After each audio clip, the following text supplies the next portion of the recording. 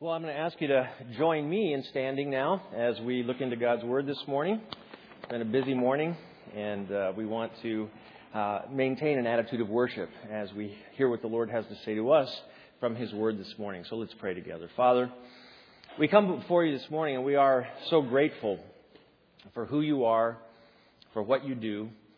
Father, we thank you that you love us immeasurably and that you care for us.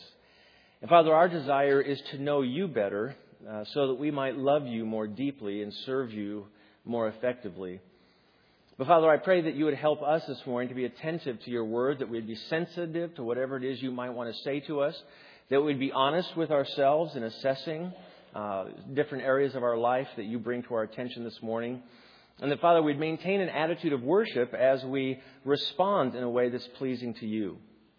So, Father, again, we thank you for the time that we can be together and just pray that you would use your word in a transformative way in our lives this morning, that we might not leave this room exactly the same as we came in. And we'll give you great thanks for all we know you will do in and then through us in Christ's matchless name. Amen. You can be seated.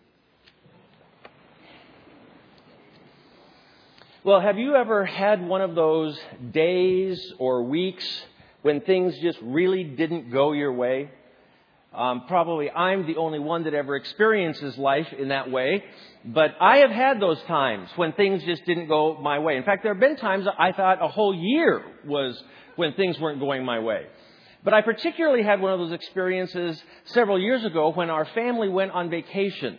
We took our 4 kids and we were going to go up to Washington State to see all of our family. And a couple in the church was nice enough to lend us, completely free of charge, lend us a 40-foot motorhome. And it was just wonderful. With 4 kids, we could lock them in the back, and not even hardly hear from them. And they could scratch each other's eyes out and all that. And it didn't even bother us, Now, the problem was I had never driven a 40-foot motorhome before, and it's not like driving, a car. They're quite a handful, and we had some interesting experiences. In fact, instead of the leisurely, relaxing, restful trip that we were all anticipating, you could have more appropriately called it the Murphy family goes north, because everything that possibly could go wrong, apart from death, did go wrong on that trip. We were gone no more than a day. We parked in the first little camping place with the motorhome the very first night. And I noticed that at the foot of the master bed, it was just absolutely sopping wet. There was a leak somewhere. And being Mr. Handyman, I got underneath the bed and saw that there was this leak. And so a very simple task of trying to tighten this fitting, I completely stripped it. And water just gushed out all night until the tank was empty. And the entire floor just sopping wet. Well, after about 4 or 5 hours the next morning, getting that all cleaned up and finally fixed, we were on the road. About 6 hours down the road, we had a flat tire. Now, if you know anything about these motorhomes, they've got 2 tires on each side in the back, dualies. Well, this happened to be a flat tire on the inside rear tire.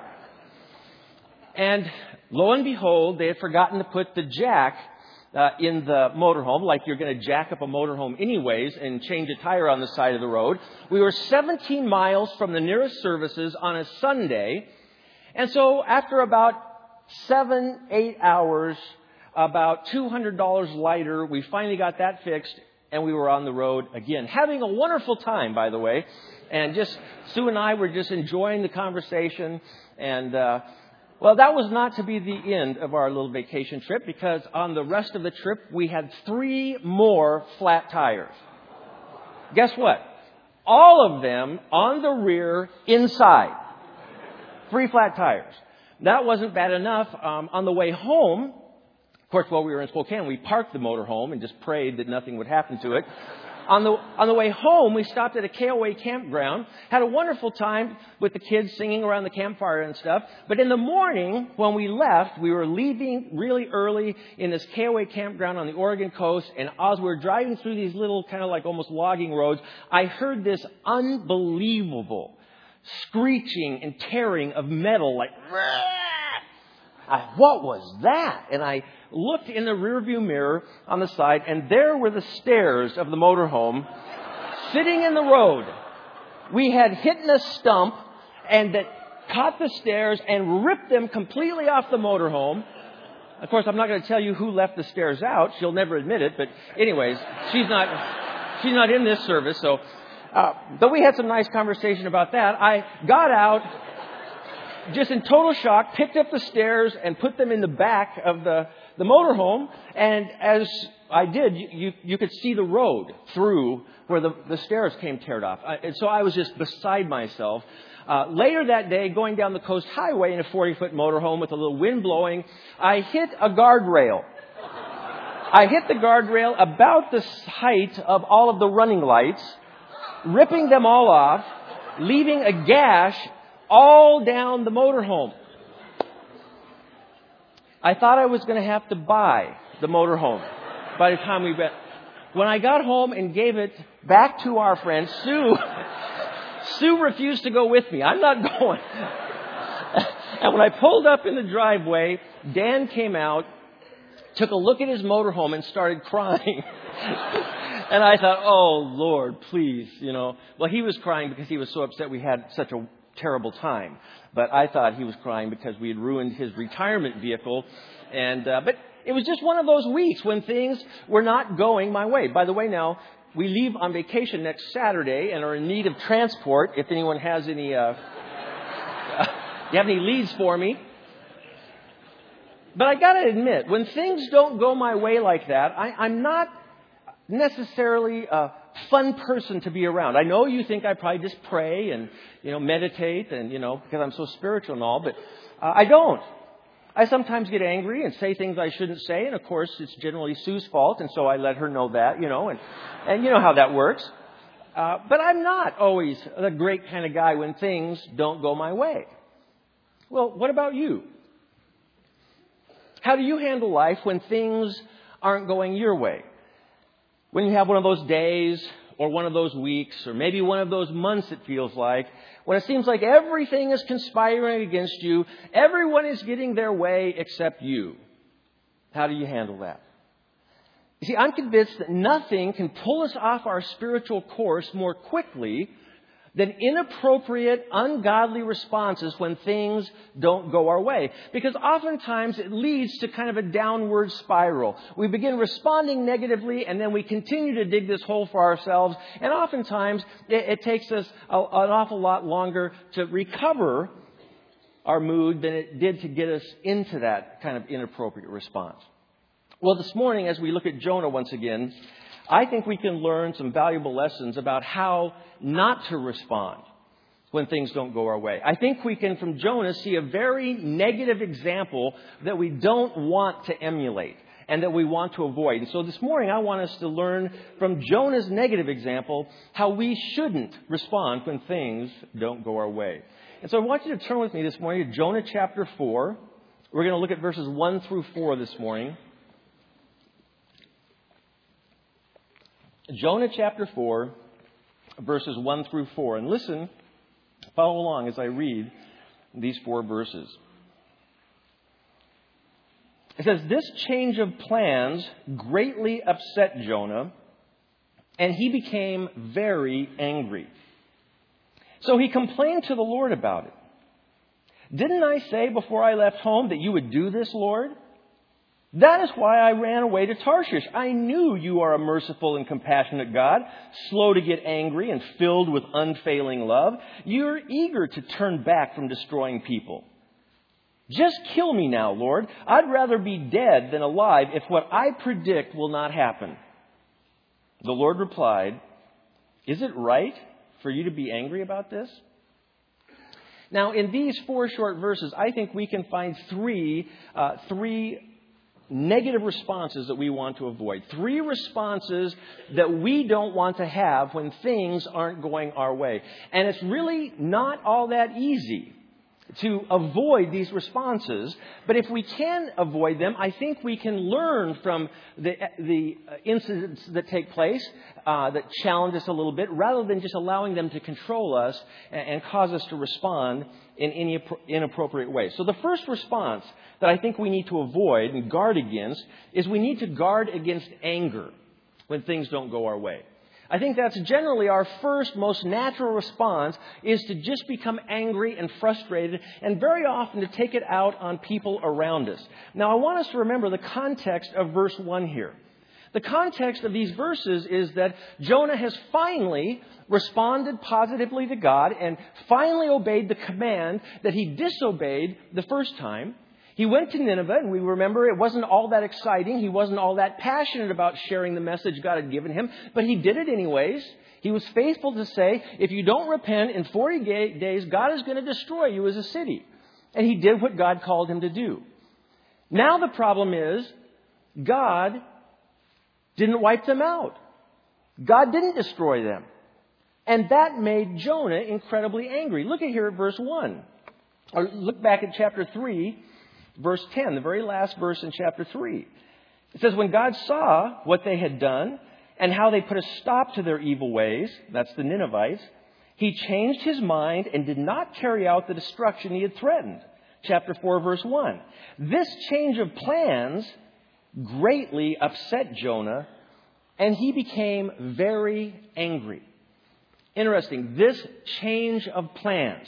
Jonah went to Nineveh and obeyed God almost in the back of his mind, knowing and counting on the fact that God would wipe them all out. And when God didn't wipe them out, Jonah saw that as a change of plan. That wasn't his plan, you see. I think God all along had planned to rescue these people, but it wasn't in Jonah's plan. Things were not going according to the plan he had in mind, and when it didn't, he became incredibly angry.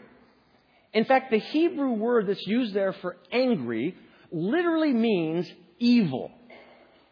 Jonah became so angry and so expressive with his anger, it was as if he was transformed into evil personified. That's how upset and angry he was at God. Now, what in the world would cause a prophet of God to become so angry when God rescues all of these thousands, hundreds of thousands of people? I mean, after all, you would think as a prophet of God, that's kind of what he would want. But he didn't. And why is that? It's because Jonah's prophecy didn't come true. Jonah went there saying, repent or in 40 days you're going to be wiped out. And remember, Jonah hated these people. He hated the Assyrians and the Ninevites. They were arch enemies of Israel, and he desperately wanted God to wipe them out. And when he didn't get his way, he became very angry with God.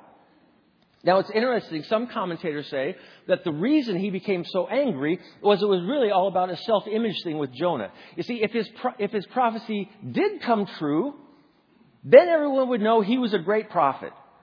You know, I said that God's going to wipe you out, and sure enough, he wiped you out, and I am a great prophet.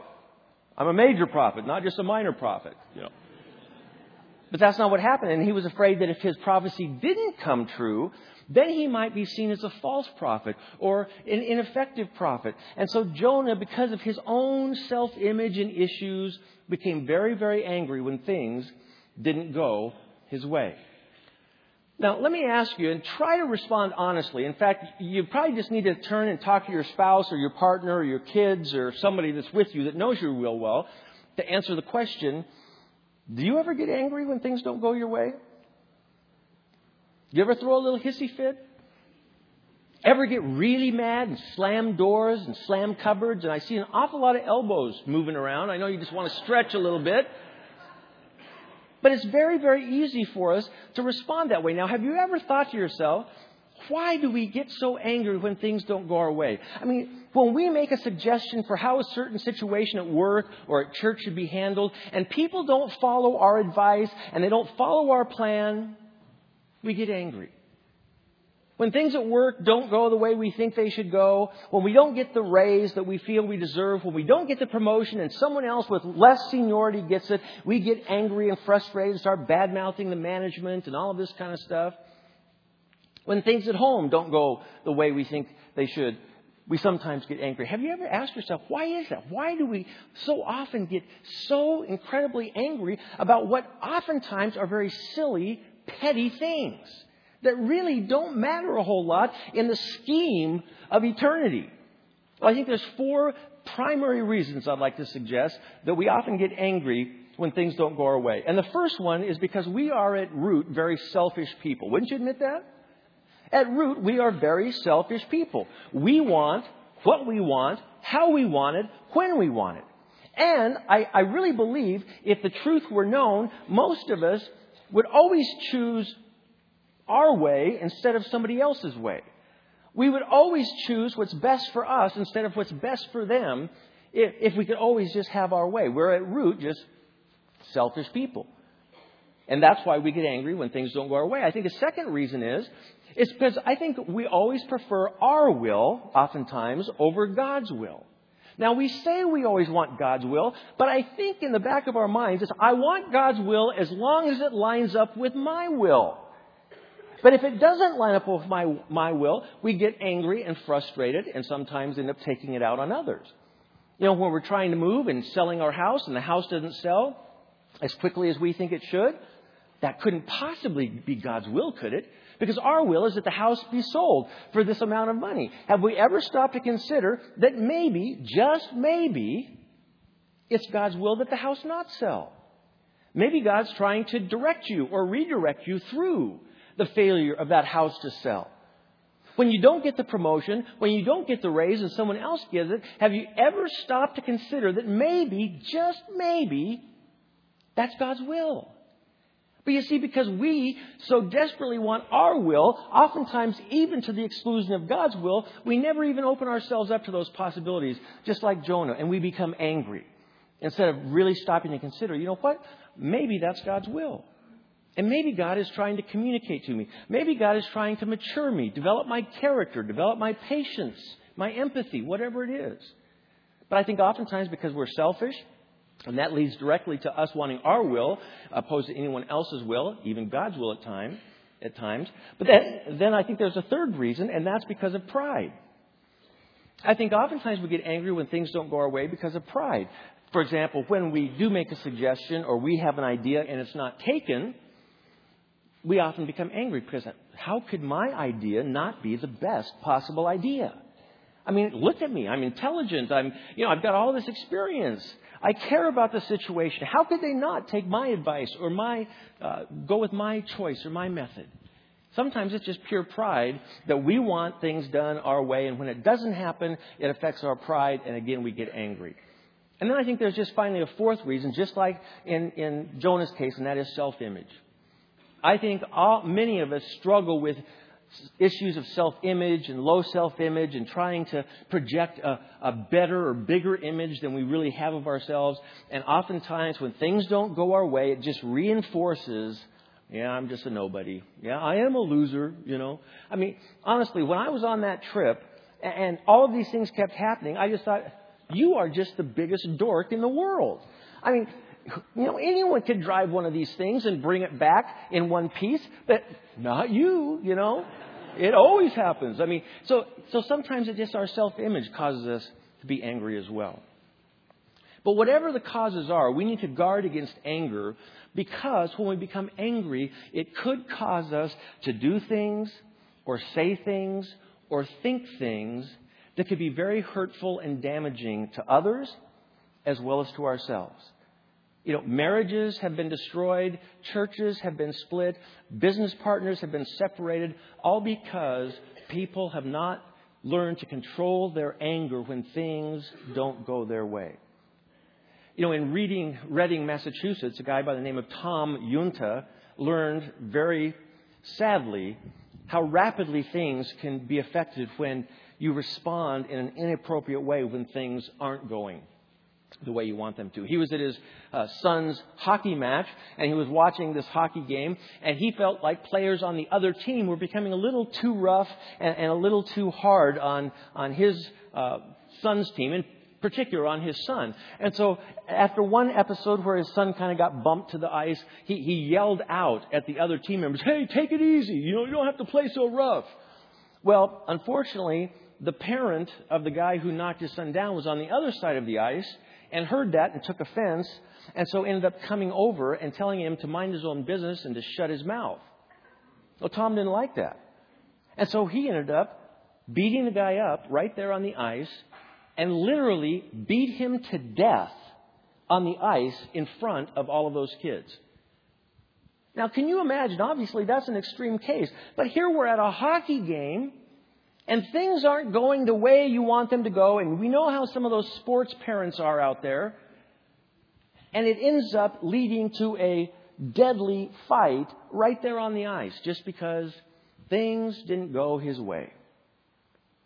You see, we need to guard against anger because oftentimes that anger can spiral out of control and truly cause harm to us or those around us. But there's a second response we need to guard against. Not only anger, this one becomes a little more personal, I think, and that is we need to guard against whining.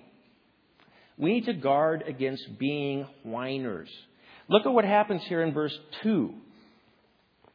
It says here, not only did he get very angry, so he complained to the Lord about it. "Didn't I say before I left home that you would do this, Lord? That is why I ran away to Tarshish. I knew that you're a merciful and compassionate God, slow to get angry and filled with unfailing love. You're eager to turn back from destroying people." Can you imagine hearing Jonah say this stuff? It sounds so stupid. He's all upset and whiny about the fact that God's love is unfailing and that He's compassionate and merciful and you always hold back from destroying people. And Jonah allowed himself to become a whiner because things didn't go his way. Ever been a whiner? Ever worked with a whiner? It's not very fun. Now, those of you who have small children in your homes or grandchildren accessible, you know exactly what whining is, don't you? Because you experience an awful lot of it. But just for those of us who don't have little kids at home anymore, I thought I'd look up in Webster's dictionary exactly a clinical definition of whining. And this is what Webster had to say. It's uttering a high-pitched, plaintive, or distressed cry expressive of discontent or pain. So whining, it seems, always is high-pitched, kind of a plaintive or distressed cry expressive of discontent or pain. And that's exactly what Jonah was doing here. He was saying to God, "I told you so. I knew you were going to do this. Why do you always have to save people? Why can't one of my big prophecies ever come true? Why do you always have to have your way, God? Come on. I wanted you to wipe them out. Just whine, whine, whine." And that's something that we can all end up doing as well when things don't go our way, if we don't guard against that kind of whining. Have you ever caught yourself whining when things don't go your way? When after church on Sunday, you've got your mind set on the Chinese buffet, but all the kids want to go to Taco Bell or something, you can end up whining about, "Come on. We always go to those fast food restaurants. Why can't we, It's so easy for us to become whiners when things don't go our way. And we need to guard against becoming whiners because the truth is no one likes a whiner. And so we've got to guard against that. When your wife wants to go to the mall with a loaded wallet and you say, "Honey, not a good idea." "Come on. I never get time for myself. I never get away from the kids." When you want to watch a game and just be alone and watch that game and your wife has a honey-do list and she wants you to mow, "Come on, dear. This is my team." We can so easily be whiners. And Jonah became a whiner. And that's not a pretty scene, particularly for adults. It's appropriate sometimes for kids. We can understand that. But when adults start whining, it really can become irritating. We need to realize that when things don't go our way, which they're not always going to go our way, We've got to guard against anger, and we've got to guard against whining. But there's a third response we need to guard against, and that is we need to guard against a spirit of resignation. We need to guard against a spirit of resignation. When Jonah finally gets done whining to God, look at what he says in verse 3. This is the final outcome of how he responds when things didn't go his way. He says, God, just kill me now. Just kill me. I'd rather be dead than alive if what I predicted will not happen. Can you imagine that? What Jonah his final response is just a spirit of resignation. Okay, I quit. I'm done. Just kill me, God. I'd rather be dead than not have my way, than not have my prophecy come true. And look at how the Lord gently replies to Jonah. The Lord replied, is it right for you to be angry about this? It's like, Jonah, what in the world is going on here? This is craziness. But because Jonah couldn't have his way, he just adopted this apathetic spirit of resignation that says, if I don't get my way, then I quit. If things aren't going to go the way I think they should, then I don't want to play anymore. And I know I can't speak for you, but I can speak for myself. This is one of the areas that I struggle with, is just that whole idea, okay, well, if you don't want to follow my advice, if you don't want to go the direction I say, then forget it. I quit. I'm just not going to say anything anymore. I'll never give input again. And we develop that kind of whiny, and of course, we're seething the entire time.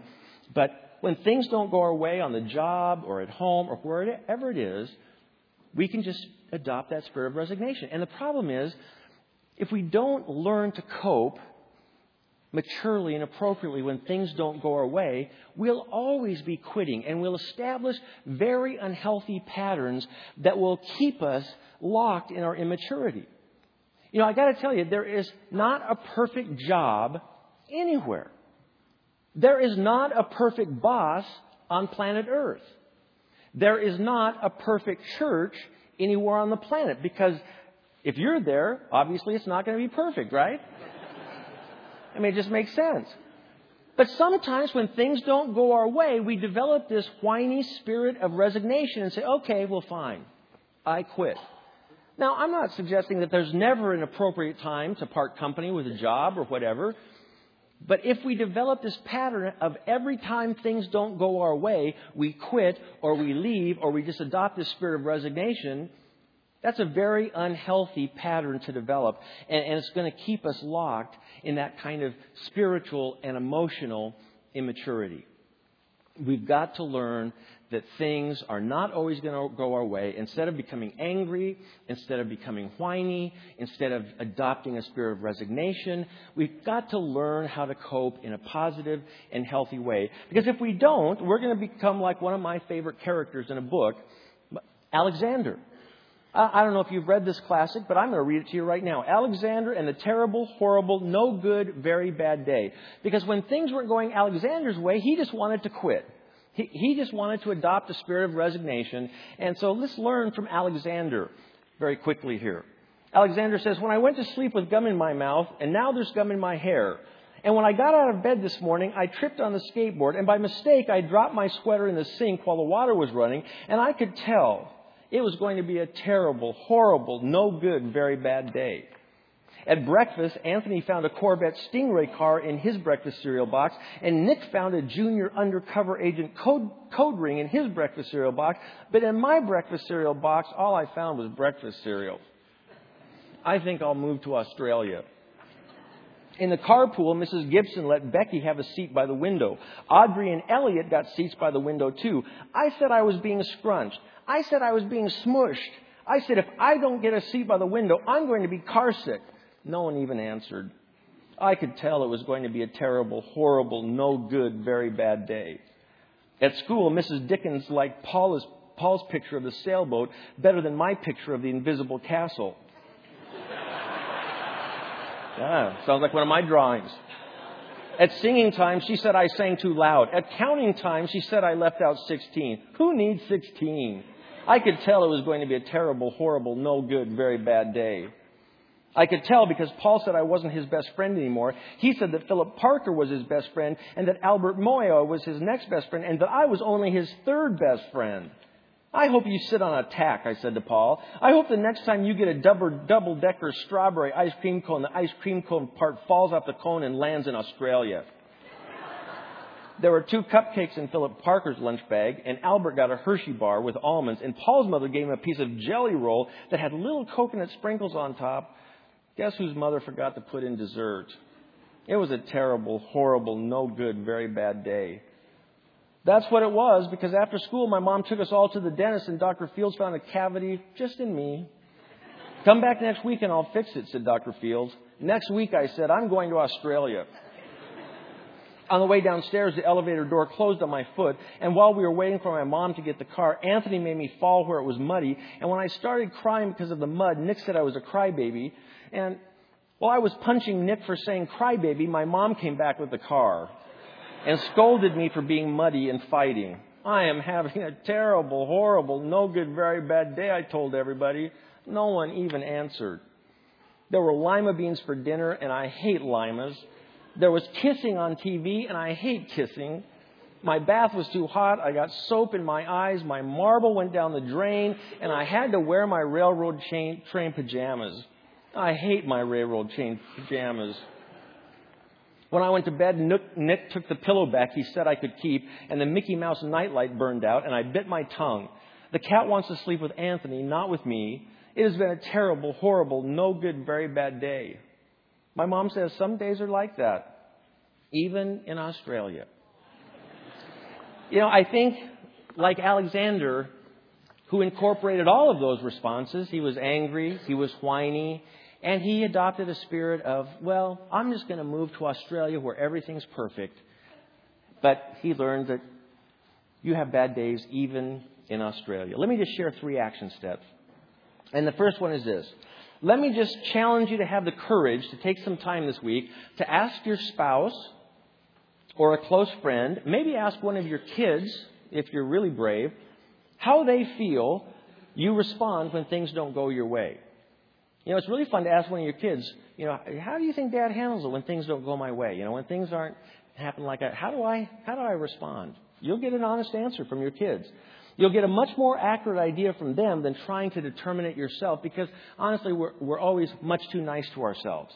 And so we need to get that outside input. But just have the courage to ask others, coworkers or whatever, how do you think I respond when things don't go my way? Number 2, identify with their help, maybe which one of these 3 responses is kind of your classic response. Maybe you cycle through all 3 of them. Who knows? But sometimes we have kind of our favorite response, and then we have our fallback response if that doesn't work. But, are you a whiner? Do you just get angry? Do you just say, oh, no, fine, I quit. I'm fine, don't worry about me. Just spirit of resignation. And then thirdly, maybe take some time to consider what God might be trying to teach you when things don't go your way. And one of the ways I'd encourage you to do that is maybe just read Job chapters 40 through 42. Now, there's a guy who experienced a pretty terrible, horrible, no good, very bad life for a period of time. And yet he responded in a way that was truly appropriate. And I think we can learn from him. But maybe take some time to just read Job chapter 40 through 42. So let's pray that God would enable us to be people who respond appropriately, maturely when things don't go our way, rather than these 3 negative kinds of responses that Jonah had. Let's pray. Father, we pray that you would help us to take the example of Jonah and learn from it. And that, Father, we would not be people who respond in these inappropriate ways. Father, help us to learn the lessons you have for us when things don't go our way, so that we might be shaped into the image of Christ, so that our character might be deepened and matured, and so that we might be an accurate reflection of you to the world around us who desperately needs to see how life really should be lived in a balanced way. Father, again, we thank you for your timeless and eternal truth, and pray that it would take root in our hearts, that it might bear fruit that would change us and that would please you. And we thank you in Christ's name. Amen. I'm going to ask you to join me in standing one more time as we receive our blessing and benediction from God's Word. So let's pray together.